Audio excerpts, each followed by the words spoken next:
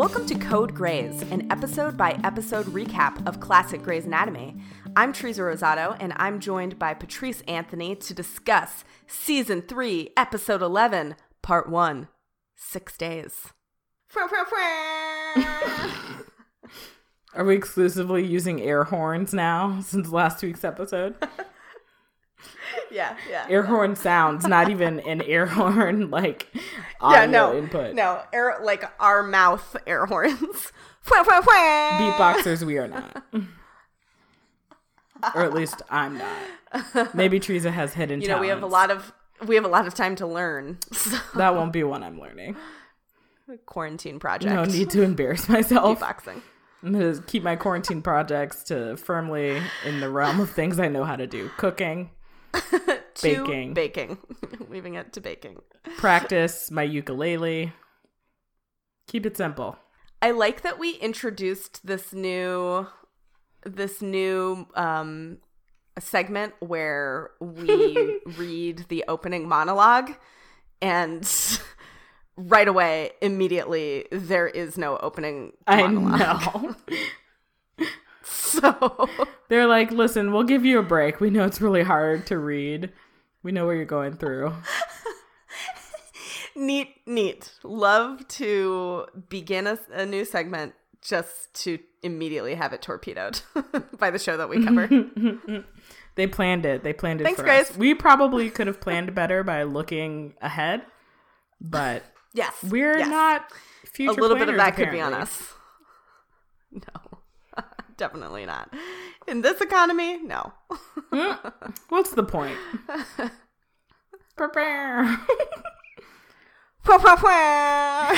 I really like your PH sounds for the air horn.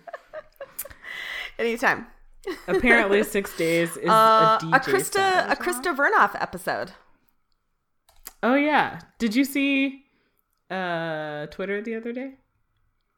Yeah, she was writing like what monologues each characters would offer about the quarantine. Yeah. They were pretty good. I agree. They were pretty good. I was into it. Now would be the time where we would like read one, but I didn't come prepared with it pulled up, so direct yourself to Twitter, dear users. We know that's where you're spending all your time. This is a fun episode. A good to be continued episode. Although it's kind of weird that it's split into 2 episodes because there wasn't really like any sort of dramatic ending. No, not like any dramatic left ending. Me being and like, I felt oh like God, there was a lot of empty next? space. Yeah, it's a little bit weird. It came January 11th of 2007, so it wasn't even like the mid-season finale. It was after the mid-season finale. It's very strange. I don't actually know why, scheduling-wise, this was a 2-part episode, particularly given that we have another 2-part episode coming up pretty soon in this same season. Anyway, that doesn't matter, probably. No. Sometimes I get in my head about production details. Why did you do this, Grey's Anatomy? I'm like, wait, walk me through it. What was the scheduling like? What was happening? What happened there? What's going on? I don't know. Who knows? Not I. But there are interesting things going on, even though there's not a dramatic cliffhanger or even I feel like a terrible lot going on because they have enough time for like a 30-second montage of just people blinking. Oh my God, Patrice. That was the most hysterical montage. I'm gonna record it and post it to Twitter, just that 30-second montage from this episode. Nothing happens in it. No, it's just nothing looking changes, and blinking. Nothing happens. Just a lot of looking and blinking that I think we're supposed to find so meaningful, funny. But it's really not. It's really good. But all of that to come and more. First, I think we have to get like our quarantine segment out of the way. I just think it's important. We're human beings in quarantine. How are you coping in quarantine over this past week that just happened? That felt like a year. I think I'm better than last week. Yeah.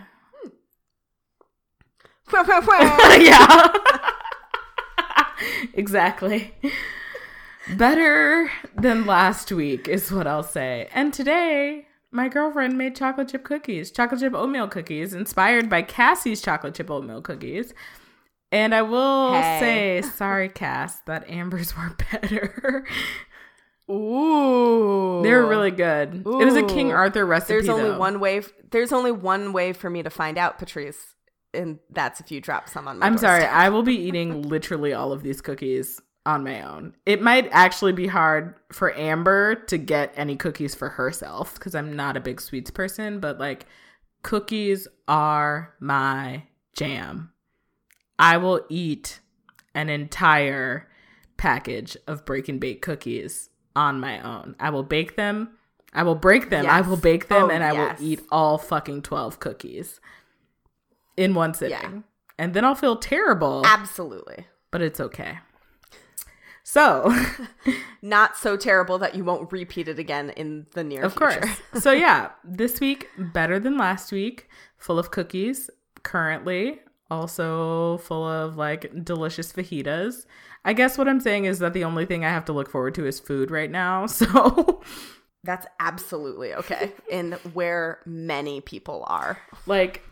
Yesterday, the only thing there is to look forward to is food. Yeah. That's it. Yesterday, I had the idea that we should make. So Amber, of course, is baking a ton and has been making pizza dough regularly. And I was like, we should make a caramelized onion and feta pizza. Ooh. Mm. Yeah. And so now what I'm looking forward to is the day that we make the caramelized onion and feta pizza. Mm. Yeah, that sounds excellent. Okay. How are you coping? I similarly, Patrice, I feel like this week is better than last week. I'm coping by auditing in some online classes. That's how I'm coping. Because I'm a nerd just to the very core of my being. And wow, the first time I like logged in and clicked start on the introductory lecture video and I saw this like grand lecture hall with all of these like bright young faces, I was like, oh, home. This is very exciting. So I'm taking a sort of moral and political philosophy class called Justice by Michael J. Sandel, and it's actually like a really famous course at Harvard, and he's offered an online format before. And I'm I think I'm on the 4th lecture, but it's been really engaging, and I've been kind of exploring moral philosophy on my own, on and off for my whole life, but then really intensely during and after The Good Place. Yeah, I was about to say because of The Good Place. So awesome. Because I super over-identify with Chidi. Actually, watching Chidi was sometimes really, really painful. I was like, oh, that constant stomach ache. I hear ya, guy. And so then I enrolled in another class called the Architectural Imagination. And it's kind of a history of architectural concepts and ideas and famous buildings. Oh. And I'm really excited about it because I've often considered going back to school for architecture and have talked myself out of it every single time because I feel like my math is not strong enough to go back to school for architecture. But I read a lot. Some of my very favorite books are on architecture and city planning and stuff like that. I should connect you with my friend Joe, who is an architect and loves to fucking chat about architecture and talk people off. I would love an architecture nerd. I would love to just ask him about his job. Just tell me about your job. I understand that architecture is not like this super glamorous job on the daily, but I still think it's just a really fascinating and important pursuit. So anyway, yeah, that's kind of how I'm coping. I'm doing that, and I'm also sort of distilling my philosophical meanderings into a kind of book club that my roommate and a friend and I are doing. And so we have our first lecture on Friday, and so I've been working on my PowerPoint. So that's how I'm coping. By regressing to college. There are worse ways to cope. Not going to fault you for that, honestly. And we're also coping by continuing to watch Grey's Anatomy and record this show. Correct. This is the highlight of my week, usually. A little time with Teresa. This episode. Yeah, let's get into it. Do you want to set me up to do the rounds? I do. 3, 2, 1, go. Okay, so this week we've still got Harold O'Malley, who's recovering from his broken clavicle and his valve replacement. He's got esophageal and stomach cancer. Then we've got Heather Douglas, who has Vader syndrome, which stands for vertebrae, anus, trachea, esophagus, and renal. It affects all of that crap. Then we've got Preston Xavier Burke. He had surgery sometime last week. We don't know when for his trimmer. And then Laura Gray Thompson, the little baby. She's got some shit going on with her. I don't remember what. Good job. That was really good. That was really good. Thanks. And I decided to be kind like Megan was last week. And you give you a were. countdown. Megan reminded us how to be human beings last week. She really did. Oh, man. I've forgotten so much already. Come back. That's what you reminded us of. I think we should do an entire ASMR episode. Like, we just talk like this. A lot of whispering and just like mouth clicking and talking very softly. And on this episode, Code Grace. Code Grace this week. And we just lost 3 of our 7 listeners. Have you ever had trouble sleeping next to a partner like in this opening? Yes. All the time. I liked that you asked that right off the top. It's a good opening. Yeah. It's so adorable. I think it's adorable. You think Derek's a creep. I don't like it. If I woke up to someone fucking staring at me while I was sleeping, I'd be like, please get the fuck out of my house. Okay. That's maybe not cute. I can see. I'd be like, what the fuck are you doing? Like, why would you lay in bed next to me staring at me? Why wouldn't you just get up out of the bed and like go do something else? Anything else? I am a person who I never fall asleep before my partner. That has maybe never happened. And so I'm ashamed to say, but like when I crawl into bed, I do like to look over the visage of my sleeping partner. I hate you. Just like appreciate it for a minute. I'm just like, oh, look, you're so sweet and asleep. So the only people I've ever looked at sleeping are children because they're adorable and cute, and usually because I was putting them down for a nap. Yeah. But you don't like take a minute or two to just like gaze at the sleeping form of your beloved.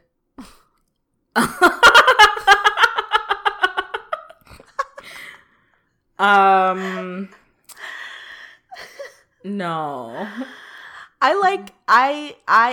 If you're a person that I love, I like to just like see you sleep. I think that's nice.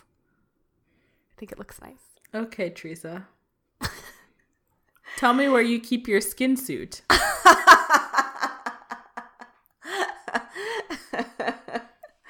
In a cool, dark space, obviously. Oh, duh.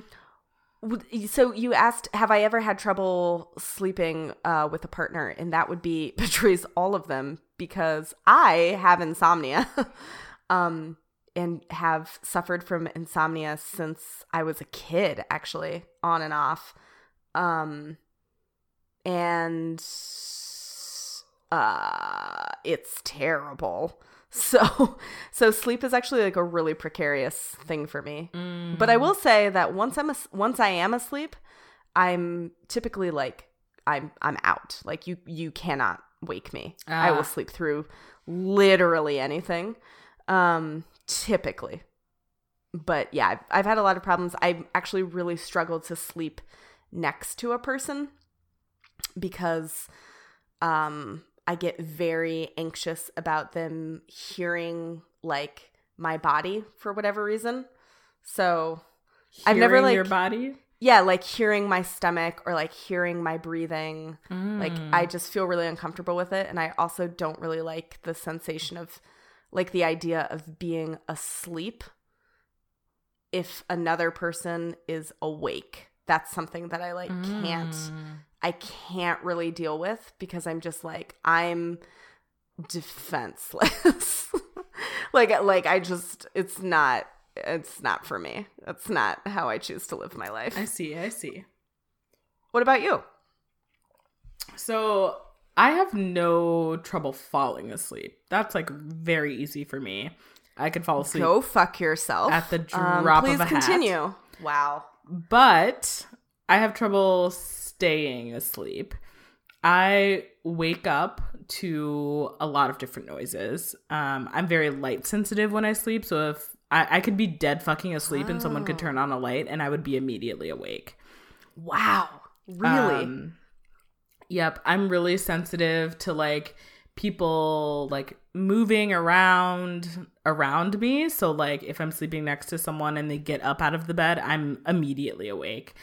So yeah, I'm very light sensitive. I'm very sound sensitive. So if like someone is like making noise or doing anything next to me, like I'm fucking awake. And then I'm up for a while and it takes me a while to get back to sleep.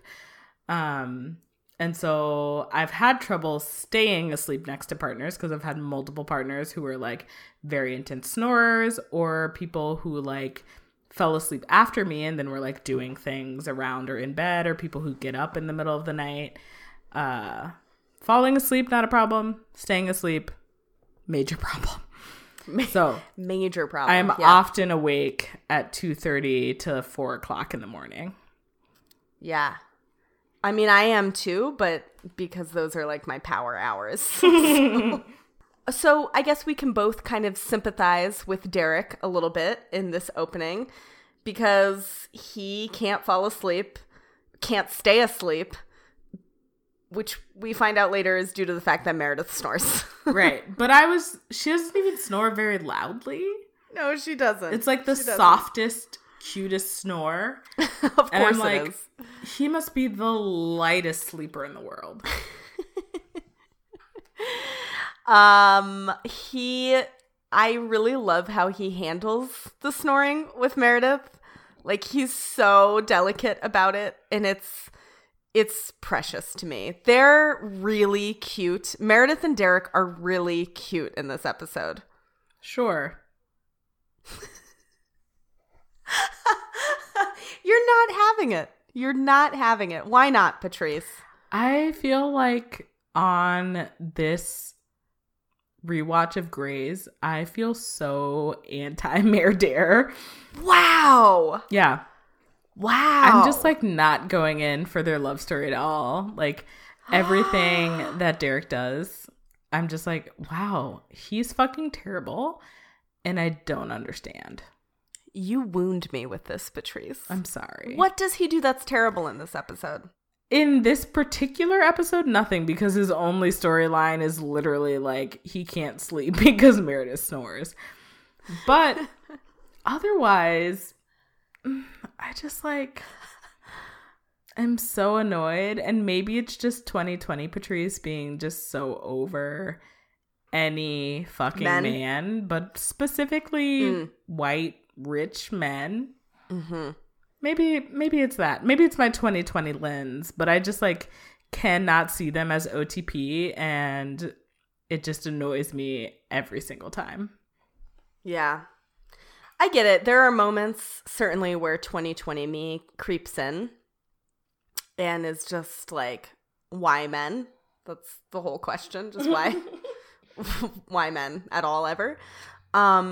But god damn it, he sparkles his fucking eyes and His hair is so great, and he looks at Meredith with so much love at so many points in this episode, and I'm melted by it. I'm melted. When they have their little pillow fight, I'm like, okay. I love you. Fine. Fine. Okay. Let's talk about another relationship. Yeah, let's get into shall we? it. Should we talk about Burke? If we must. Preston Xavier Burke, suffering from stupidity and also recovering from a surgery on his hand for that trimmer that he hid forever. That he inexplicably didn't tell anybody about. And then now he's mad at Christina for some reason that no one knows. This storyline, this episode, is so childish. So basically what's happened is Burke has come out of surgery. Derek, he finally agrees at the end of last episode to have Derek operate. I like that. I thank God they don't put us through like Burke's actual surgery. It's just an off-screen surgery. Thank God. And Christina really wants to know how Burke is doing, but they haven't spoken since he's shut the door of their bedroom in her face 2 episodes ago. They have not been talking. They've been giving each other the silent treatment. She really wants to know how his recovery is going. She can't bring herself to ask him. Burke knows this and is playing the very same game of like, well, I'm not going to break first. And Christina's like, well, I'm not going to break first. And everyone around them is definitely looking at them like, what the fuck is wrong with you? And they're so fucking confused about what is even going on. No one can understand what they're talking about or who's winning whatever fucking fight they're having. Yeah. Which, like, basically when they're like, we don't want to communicate with each other. Can this relationship just be done? Yeah. How can these 2 people not recognize that this is fucked up? Yeah. When Meredith asks Christina, talk to him. No. Because then he wins. Wins what? Wins what? They both need to sit with that. What do you get if you win this game? Can it really be a victory if there's no reward? Right. And then Burke's whole what's happening is basically say uncle, like terrible. What part Which is a terrible game. Of this communication or relationship is the other person twisting your arm behind your back and so badly that it hurts? And if that's how you feel about this relationship, you probably shouldn't be in it. And I super loved in your notes, Teresa, you said, George goes in to talk to Burke and asks about his hand, and Burke says, I will tell you, but I don't want you to tell Christina, basically. And George says, you two have a strange relationship.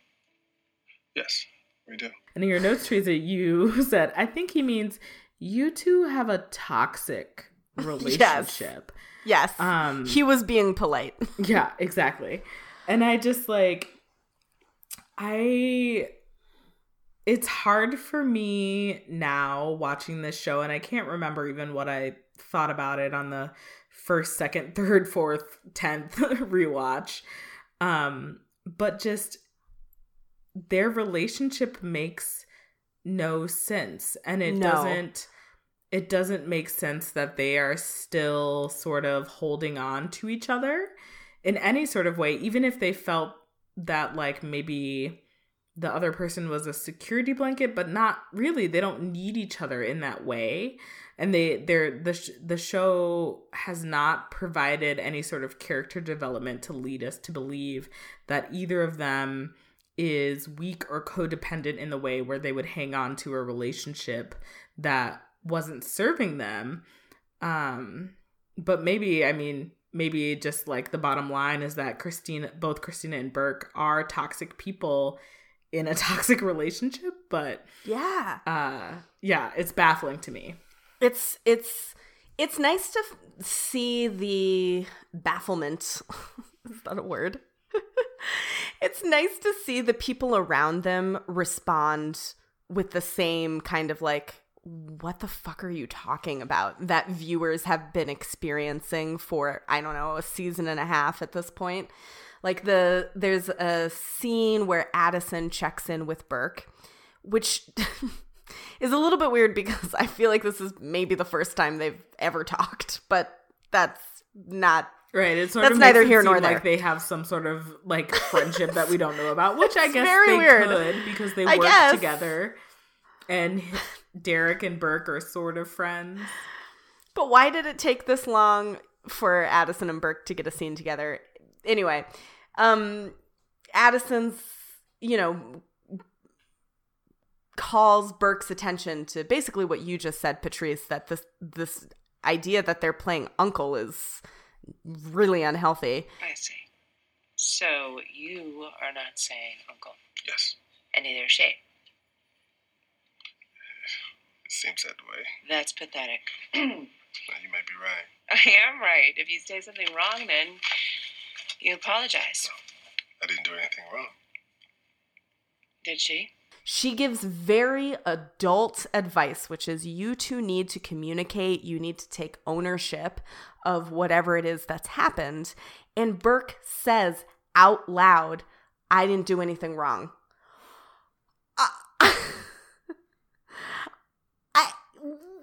What? What is that? What is that, Patrice? What the fuck? Are we supposed to like this character at all at this point in the show? Is this... I don't understand. No. I have no rooting interest in this man. He is the worst. I didn't do anything wrong. What the fuck? It's, Yep. Oh, God, it's terrible. We do get a scene with Nurse Olivia, though. Yeah, one scene where she's not hiding the fact that she's stooping for Christina very well. Sarah Utterback, come on the show. She never has responded when I have explicitly tagged her in various things. But my dream of one day interviewing Sarah Utterback remains. I keep that dream. I believe in you. Just like my dream of marrying Brooke Smith could happen. Yeah, she didn't respond when I tagged her either. Yeah, I know. It's fine. Don't worry, I'll keep doing it. I'll keep it up. I'm here for you. And for Brooke.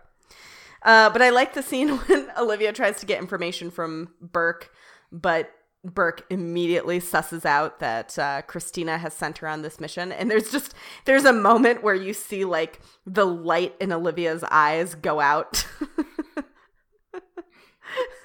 And it's very endearing. She's like, a very endearing I've been character. Caught. She's like, abort! Oh, fuck, abort. I've been caught. Yeah. That's really all I have to say about them. That's it, right? They're kind of a small part of the whole thing.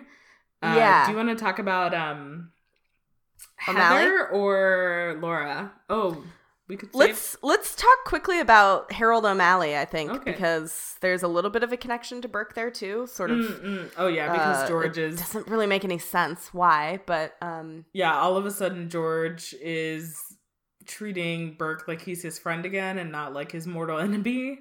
And also, like, he was on the surgery, which he wasn't on any of Harold's surgeries. Like, why aren't you talking to the chief or to Bailey or to Han? Like, why are you going to Burke? Burke has nothing to do with your father's case. It doesn't make any fucking sense. Right. I mean, I think the idea is supposed to be that, like, George and Burke have this really great friendship and George trusts Burke's opinion. I guess he's consulting about, like, how his heart is doing, but, like, it doesn't make sense that he would be consulting about anything with the esophageal or stomach cancer. But considering that just a few episodes ago, George was so mad at Christina and Burke, it doesn't really make sense that they're back in, back in a friendship mode. But maybe it has to do with the fact that Burke did that whole, like, narrating his father's surgery thing.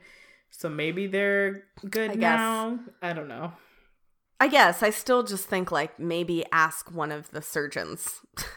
Like you have full access to the people who actually did the surgeries and are monitoring your father's progress. So I don't really see what you're bugging Burke for. It's weird, but it's also very funny that Burke consoles George in the least comforting way imaginable, which is basically George is like, I don't know, this surgery has a 50-50 morbidity rate or whatever. And Burke is like, Well, Mallie, that statistic, it means 50% of the people who undergo the surgery survive. If you're going to hang your hat on statistics, then you have to look at them from both sides. You know, the thing about statistics is you got to look at both sides. It's like Burke, this man finished medical school. He was awarded a medical internship. I think he understands basic statistics. No.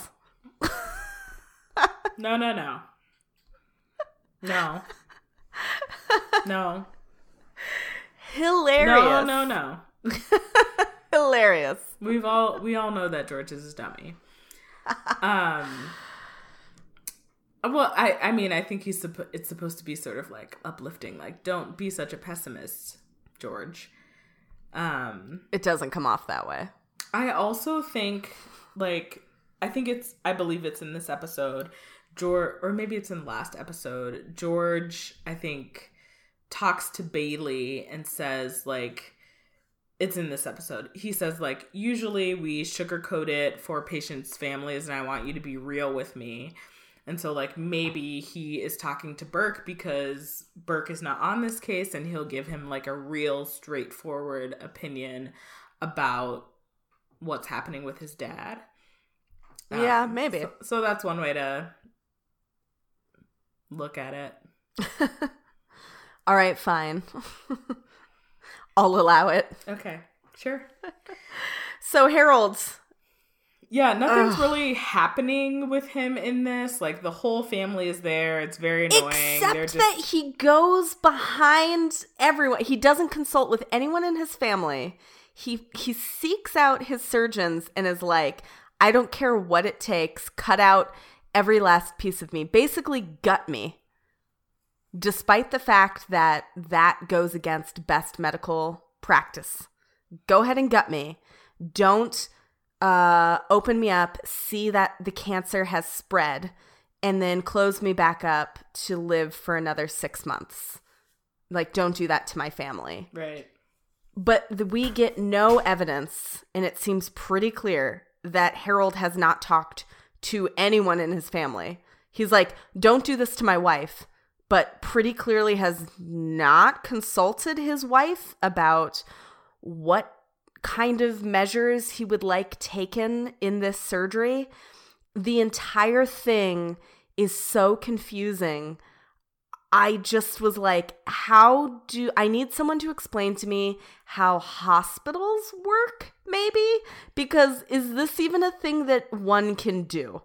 Well, I mean, like, that part isn't confusing on, like, how hospitals work piece. Like, he is allowed, as the patient, as a fully grown adult, to go to his medical providers because he is of sound mind and say, like, this is what I want, without talking to his wife about the emotional piece of it, which she would say, like, no, like, close him up and let's, do what will get him the most time with us instead of, killing him maybe on the table or within a few days.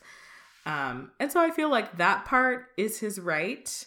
The confusing part for me is that he's requesting something that goes against his surgeon's own medical recommendations, which I suppose that... And like their oath, right? Well, I mean, I don't know if it goes against their oath because, like, it's not like they're choosing to do harm. A patient has asked them for something, and this has come up several times in Grey's Anatomy. It's like a whole, Eugene McFoot situation. Like, oh, R.I.P. McFoot. I know. Just like, can patients request procedures or surgeries, or that doctors take extreme measures that go against medical advice or what they know to be standard care practices. And obviously, neither of us are medical professionals, so we don't really know.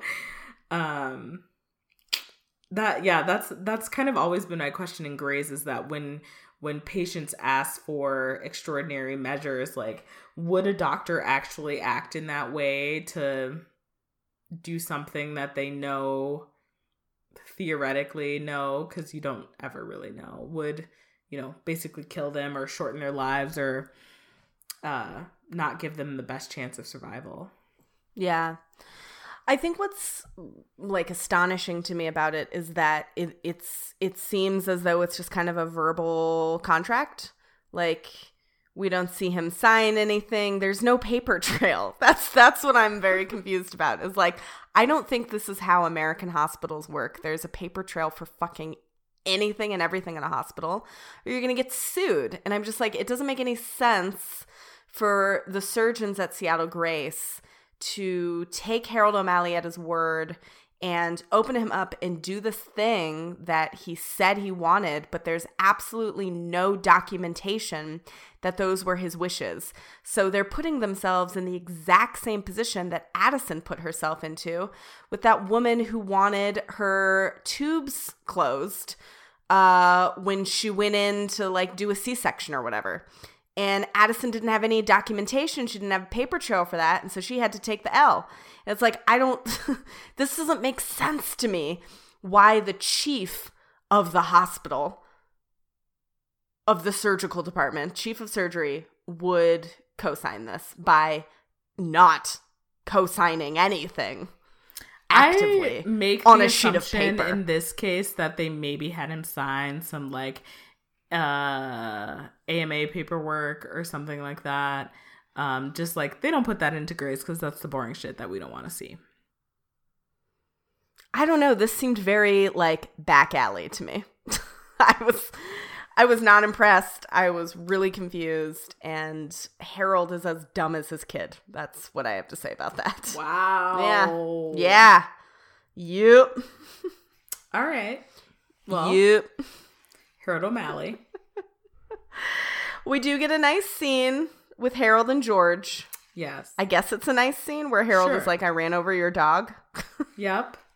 And I Your lied to you childhood dog. about it a long time ago. And I asked the questions. You your did. parents ever lied to you about anything like that? I mean, I don't think so. I can't think of an instance that my parents in like, now have come back and been like, yeah, we just told you that to make you feel better. I think probably the key here is that like parents of color don't lie about shit. They're like, listen, here's the truth. Your animal fucking died. I ran it over. We'll get a new one. Suck it up. Yeah. I think there's some truth to that. I was like, my mom is who I'm thinking of when I'm thinking about this question, and I can't imagine her ever lying to me to make me feel better. Not because she's, a cold and unfeeling person, but because that would go against her very nature. And like, I can't see it. Same. Good. Man, I wish we had Megan to ask. Yeah. Like, what what did did the Sandy whites do back in the day? Did Sandy ever lie to you about a pet? We'll check back on that. Is there anything else we want to talk about with Harold in the O'Malleys? I don't think so. I think that brings us probably through the most interesting thing happening in the episode, which is Heather Douglas's case. And she has Vader syndrome. She has like severe scoliosis and a whole host of other things. And Izzy is assigned to her case, or is on her case. Yeah. Still without privileges to do anything because she has not been cleared by her therapist because she still won't cash that fucking $8.7 million check. It's a low bar that her therapist has set. I agree. So... Yeah. But I did make the point in defense of Izzy.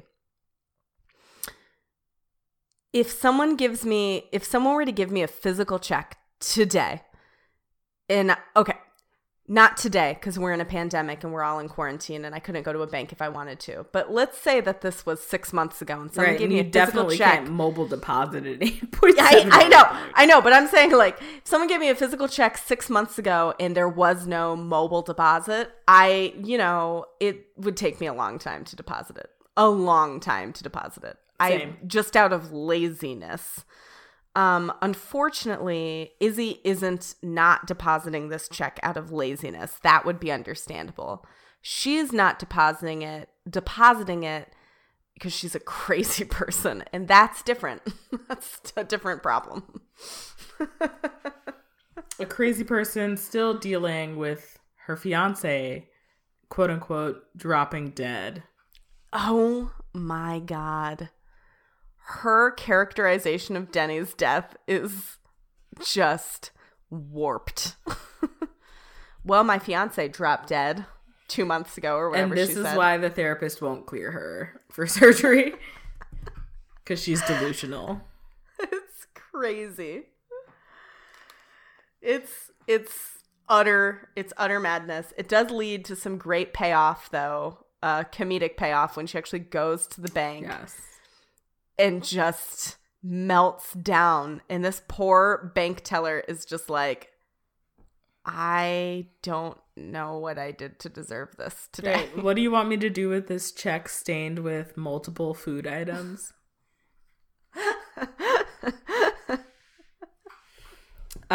So Heather Douglas, Vader syndrome. Yes. I can't remember what the initial surgery is that she's in for. I feel like they're just trying. They were going to remove a rib. Is that it? Yeah, I think so. To alleviate pressure on like a kidney or something, and that would help to resolve her kidney stones. Something like that. Oh, yeah. They were maybe removing kidney stones and a rib, something like that. And a rib, yeah. Yeah. So Izzy is on this case. Callie has come in because she's going to be removing the rib. Heather Douglas is played by Mae Whitman, who I love. She's so great. I know. Did you watch Parenthood? So no, not all the way through. No. Okay, I didn't watch it all the way through either. But I have seen episodes. Yeah, I can't feel that much about TV. It's too hard.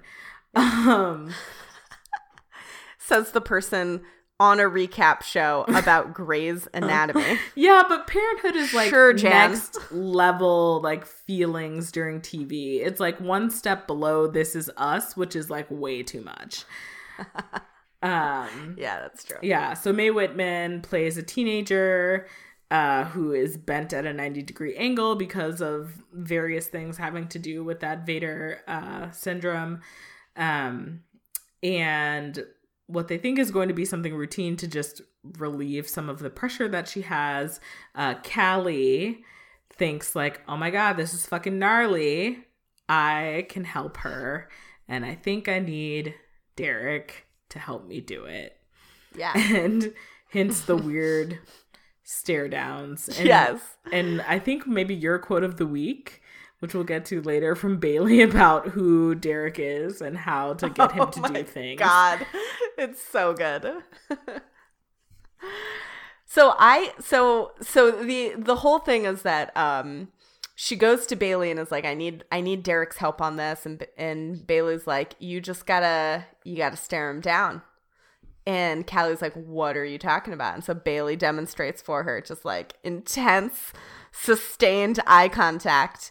And so Callie like psychs herself up to go and do this to Derek, and she looks insane while she's doing it. Yeah, I will say that Bailey's stare is intimidating, whereas Callie's stare just looks like unhinged. She's lost her fucking mind. Yes, but it works on Derek, who is finally like, fine, I'll drop by at whatever time for a consult. But it led me to ask, what is like your weakness? So I love that for Derek. It's like sustained eye contact from a woman, potentially because he has 5 sisters and a mom, and his dad died when he was young. So like I actually really get it, Derek. I feel you. I see you. What is like a weakness for you? Like what is something that someone can do and you'll change your mind, and or you'll at least think about it. Unnerve me. Yeah. Ooh. Maybe like a continued barrage of questions. Like, I'm an internal processor, and it usually takes me a while to like think things through. But if someone is just like continuing, like if they're like, oh, what do you feel about this? And I just sort of answer shortly, and they continue with questioning it. I'll be like, oh my God. So continual questioning. Wow. Maybe. Yeah. I also don't that might respond lead well you to to fold. people staring at me. So maybe the stare down would work as well. I mean, does anyone respond particularly well to being stared at? I don't know. Yeah. Interesting. What about you? I mean, I would say that I respond like pretty poorly to tears. Like I wish that I had a stronger defense against tears. But like if you're a woman and you're like you start crying in front of me, I'm just to get out of the situation probably going to be like, it's fine. Never mind. I really like lose track of myself when someone's crying. Like I don't cry in front of people. So if someone is crying in front of me, I'm like, I just have a very like freeze response of like, I don't, okay, this is the turn. Like, so I'd say tears are pretty successful on me. That makes sense.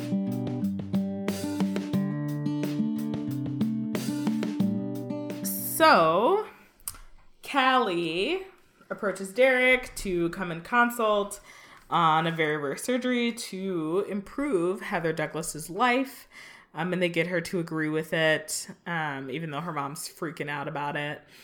And that's basically it. I mean, we're going to get the results. Well, no. What did I forget?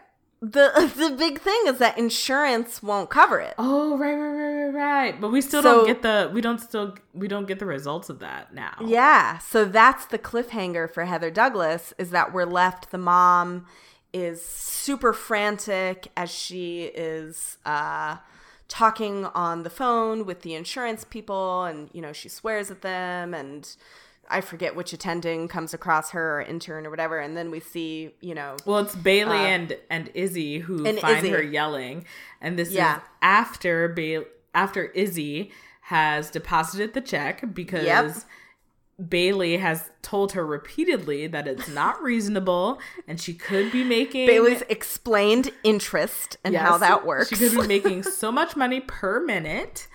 And that she just needs to deposit it, especially if she wants to get in on this groundbreaking fucking surgery that Derek and Callie are about to do. I think we can guess what's going to happen. I think we know. I think we know what's coming, listener. But we won't spoil it, just in case. So then that leaves us with Laura, baby Laura Thompson. Oh, right. I almost forgot about her because she's so tiny. I know. And when, because for each case, we put the person's name and then what's up with them. And I almost put underbaked, but was like, you put born too soon. Maybe not okay. So born too soon. But that really sums it up. She came out too early. Yeah, exactly. She needed more time to cook. In the last episode. Which means that in this episode, because her mother and where's Susan? I don't know. Anyway, her mother has the flu, so she cannot come and visit her premature baby. And so Thatcher is fucking there.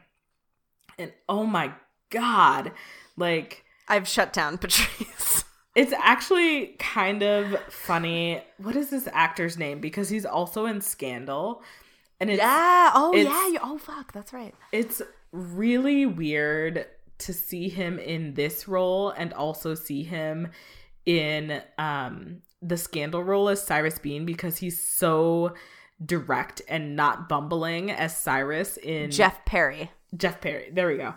As Cyrus in Scandal. And in this role, I just want to fucking cut out his tongue. Yep. He's so terrible. Yes.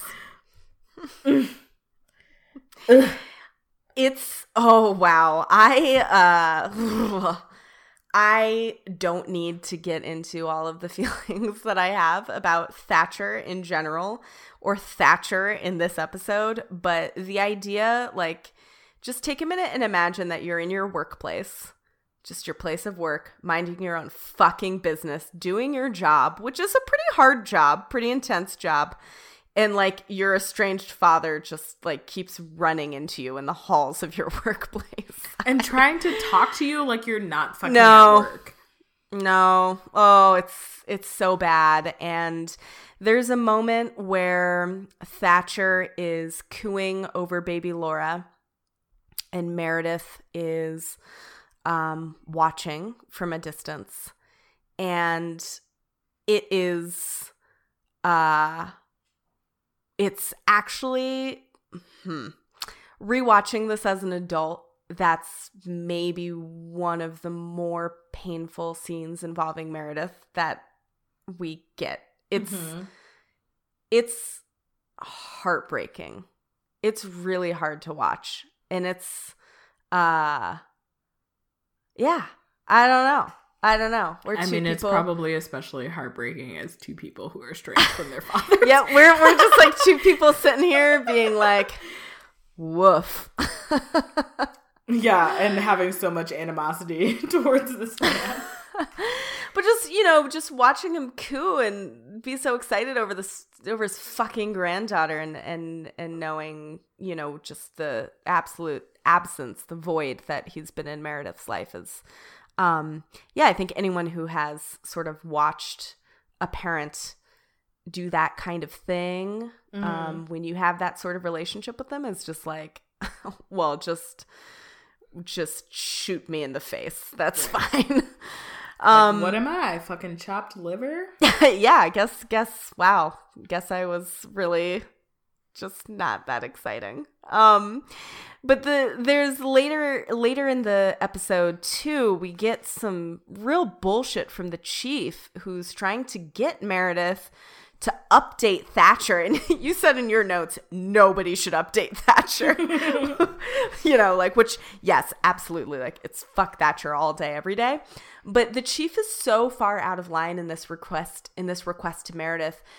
First of all, because Meredith, again, shouldn't be on this case. She never should have been on this case. And for the chief to not recognize that and immediately take her off of the case. Well, she's not on the case in this episode is the bad thing. Enough.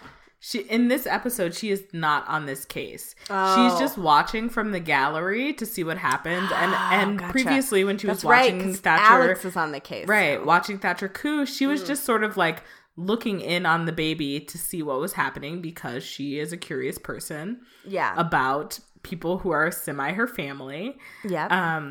And so it just feels like totally out of line and emotionally weird that both the chief and Meredith are watching from the gallery. And he says, like, you should update Thatcher. And I'm like, what?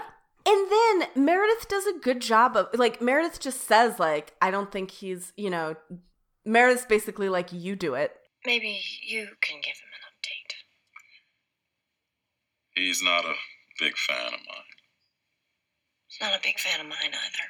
And I mean, he is the fucking chief, so he could do it. And the chief just dismisses what she said and is like, well, I don't think that's true. And I'm just like, here's a thought.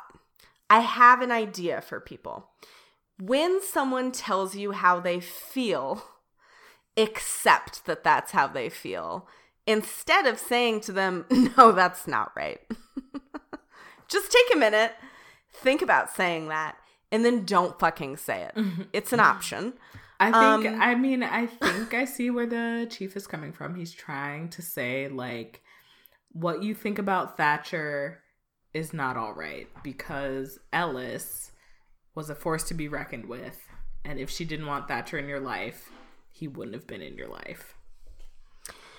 Yes. And the chief has absolutely no business talking to Meredith about this. No, of course not. Especially since Meredith doesn't even know at this point all of the things that all will of transpire. The things. That's exactly right. And furthermore, you know, like, Meredith kind of reads him to filth when she mentions, like, I think he tried to send me a card every year, and my mother has a whole drawer full of unopened cards. Because it's not often that my life turns out that way.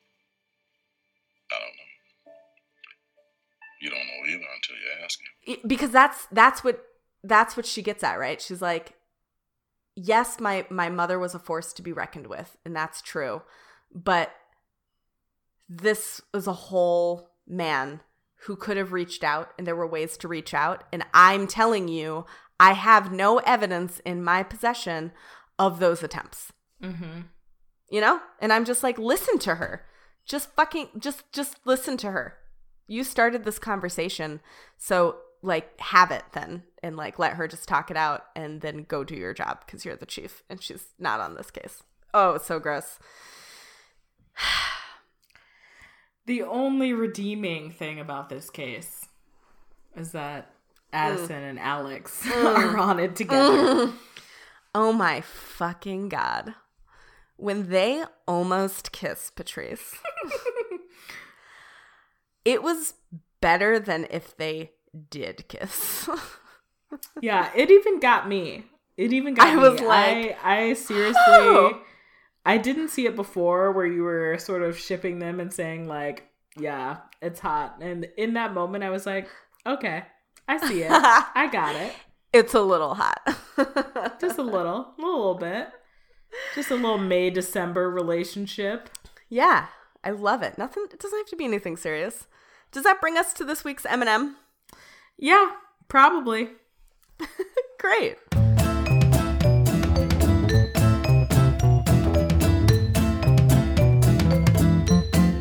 Teardrop ranking. Dry eyes. Oh, I don't even have to put in the clipping. Thanks for saving me time. You're welcome. There's nothing particularly sad, but we both know it's because there are many things to come. Oh, the sad is coming. What about the on-call room? Literally, take off your pants.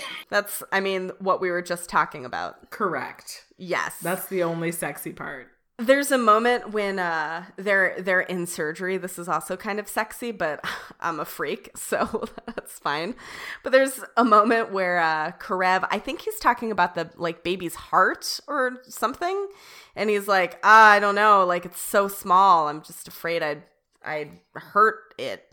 And Addison's like, it's stronger than you would think. Like, you can give it a little squeeze if you want. And Karev gives, like, the purest, cool, thanks. Cool. It's so cute and it's so hot. And he does his little squeeze and then, like, looks up at Addison. And I'm just like, I'm so about this. I'm about the age difference. I'm about their shared passion for pediatric surgery. Like, yes. I'm about this long game that I didn't see previously where they're making Alex into a great pediatrics surgeon. Yeah, I love that. I love that development. Song of the week? Song of the week for me was Travis, Love Will Come Through. Love some Travis. Who is Travis? He's just like this indie rock dude. He had, what was his album? The Big Chair or something? I don't know. Or maybe it was a picture of him in a big chair on the album. He's like a sad indie rock guy from the early 2000s. Sad white indie rock guy. Okay. And also Travis was the music for the most useless montage, which we talked about at the top of this episode. Just so terrible. Just blinking. What a waste of time. It was basically just a Travis music video. It was terrible. What about you? Song of the week. None of those songs really got me. I feel like I didn't note any of them, and it took me having to listen or having to look at the Grey's Wiki to even realize that there was music in this episode. So yeah, that was me last episode. Yeah. Death tally. Nobody yet. So no saddest death. Who was? What about 007? Yeah, who was 007 for you? I said everyone was good this week. Yeah, pretty much. There was no bad doctoring. Yeah. I sort of said that we didn't talk about Sloane at all, but like you could make the assumption that maybe Sloane was a worse doctor today because he was being a pissy little bitch. Right. But he was really no different than any other day. Yeah, I chose instead to make him my Karev of the week because he was just an asshole at every turn, even more so than usual because, you know, I don't know. They keep hinting at like, not this week, you know, like something bad happened this week at a year ago or something. Yeah. And it does set up like the sexy moment between Addison and Sloane between Karev. Addison and Karev, you know, where Addison is like, why'd you stand up to Sloane like that? And standing up to Sloane was like deliberately messing up his coffee order. And Karev's like, because he was rude to you. Ooh, low bar, but hot. Anyway. I think I remember why Sloane is particularly a dick in this episode, and we'll talk about it next episode in part 2, but I'm going to tell you right now, not an excuse. Not good enough. Not good enough. No excuses. For my Karev of the week, I said that Burke and Christina are in a tie yes. for being the worst and least communicative people alive. Extremely solid picks. Chief Resident. I was impressed by Callie. Her crazy eyes aside, she she advocates on behalf of Heather, and although it's an experimental surgery, she has like pretty good grounds for why she thinks Heather would be, why it would be a good option for Heather, and she does a good job of asking for help and getting the approval that she needs and that kind of stuff. So, yeah. Callie. Very valid. I gave Chief Resident to Addison for actually teaching in this teaching hospital. She's doing it.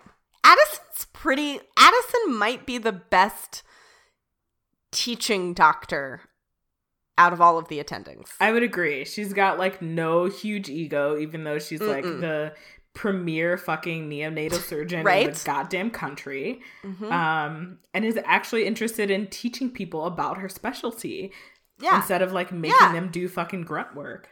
Yeah. It's especially frustrating then that she gets shunted off to the spinoff, which I'm sure was like a victory for Kate Walsh at the time. But it's like, wow, private practice was a waste of everybody's time. And it would have been way more fun if Addison stayed at Seattle Grace. Correct. Line of the week? I gave my line of the week to Mae Whitman, who played Heather.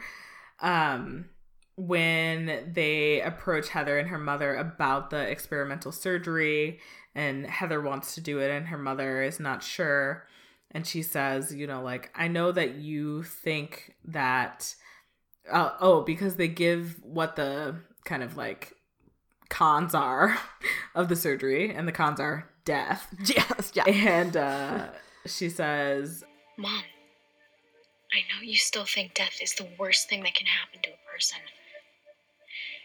Death is not the worst thing. Basically saying, like, my life is a living hell. Yeah. Yeah. It's a strong line for sure. I have a line of the week and a worse line of the week. My line of the week is Bailey's description of Derek, which is hilarious. Callie asks, like, what do you know about Derek Shepherd? And Bailey really nails him. It's good. It's good. You know Shepherd pretty well, yeah? Lots of hair, too many women, likes elevators and long walks on the beach. My worst line of the week is Karev. Karev fucks up Sloane's coffee order. And Sloane, as previously discussed, is being a little bitch this episode. And he says to Karev, If you can't handle coffee, you can't handle plastics. That doesn't make any sense. what are you, my dude, what are you talking about? I think he's What? supposed to be equating like attention to detail to Yes, plastics. I but, know like, he is. But I just want to be like, just stop Take it down a and notch. hear yourself. Hear what you just said and what an insane sentence that was. And then reconsider it and try this scene over again. Just take it down a notch. Yeah. Medical fact of the week. I don't know, Patrice, is it the same as it always is lately? Wash your fucking hands. Yep. Wear a mask when you go out to places Correct. where you're going to be around other people. It's for them and for you. Isn't that fun? How you can think outside of your own body and think about other people's bodies and needs and what's good for them too? Maybe? That's a thought. Maybe a little bit. That's our show for That's the week. it. That's what we got. You can find us on the social medias like Twitter. Social Meets. Yeah. Yep. Just keep screaming social medias. Social Meets. It just reminded me of what's that? Phoebe and Jessica. Two dope queens. No idea what you're talking. Okay, I was like, I have no idea what you're talking about. I got there. Okay. I believe Please in continue. you. I believe in you. You can find us on Twitter at code_grays. You can find us on Instagram. Quick correction. It's code_grays_. Oh my God. Why do we have so many underscores? You need the second underscore. A lot of things were taken. You can also find us on Instagram at Code Grays Podcast. And most importantly, because you're listening to this, you should find us everywhere that you listen to podcasts, like our wonderful hosts, Podbean, on Acast, on Stitcher, on Google Play, on Spotify, Apple Podcasts. Please rate us on Apple Podcasts. I know that you guys are probably never going to do this, but we keep asking. Rate us. Subscribe. All you have is time. Comment. Why aren't you leaving reviews any of you and rating us? Or, if you rated and commented back in the day when it was just Megan and Teresa, do it again. Yeah. At this point. Patrice wants some external validation. Ooh. Also, you can email us. I always forget about our email. We're totally checking it, though. Well, I'm not, but I guess Teresa is. I check it all the time, so definitely email us. Yeah, Teresa, what's our email address? codegrays@gmail.com. No underscores necessary for that one. At all. And that's it for this week. We'll be back. Thanks for listening. Again next week. We love you guys. Stay safe.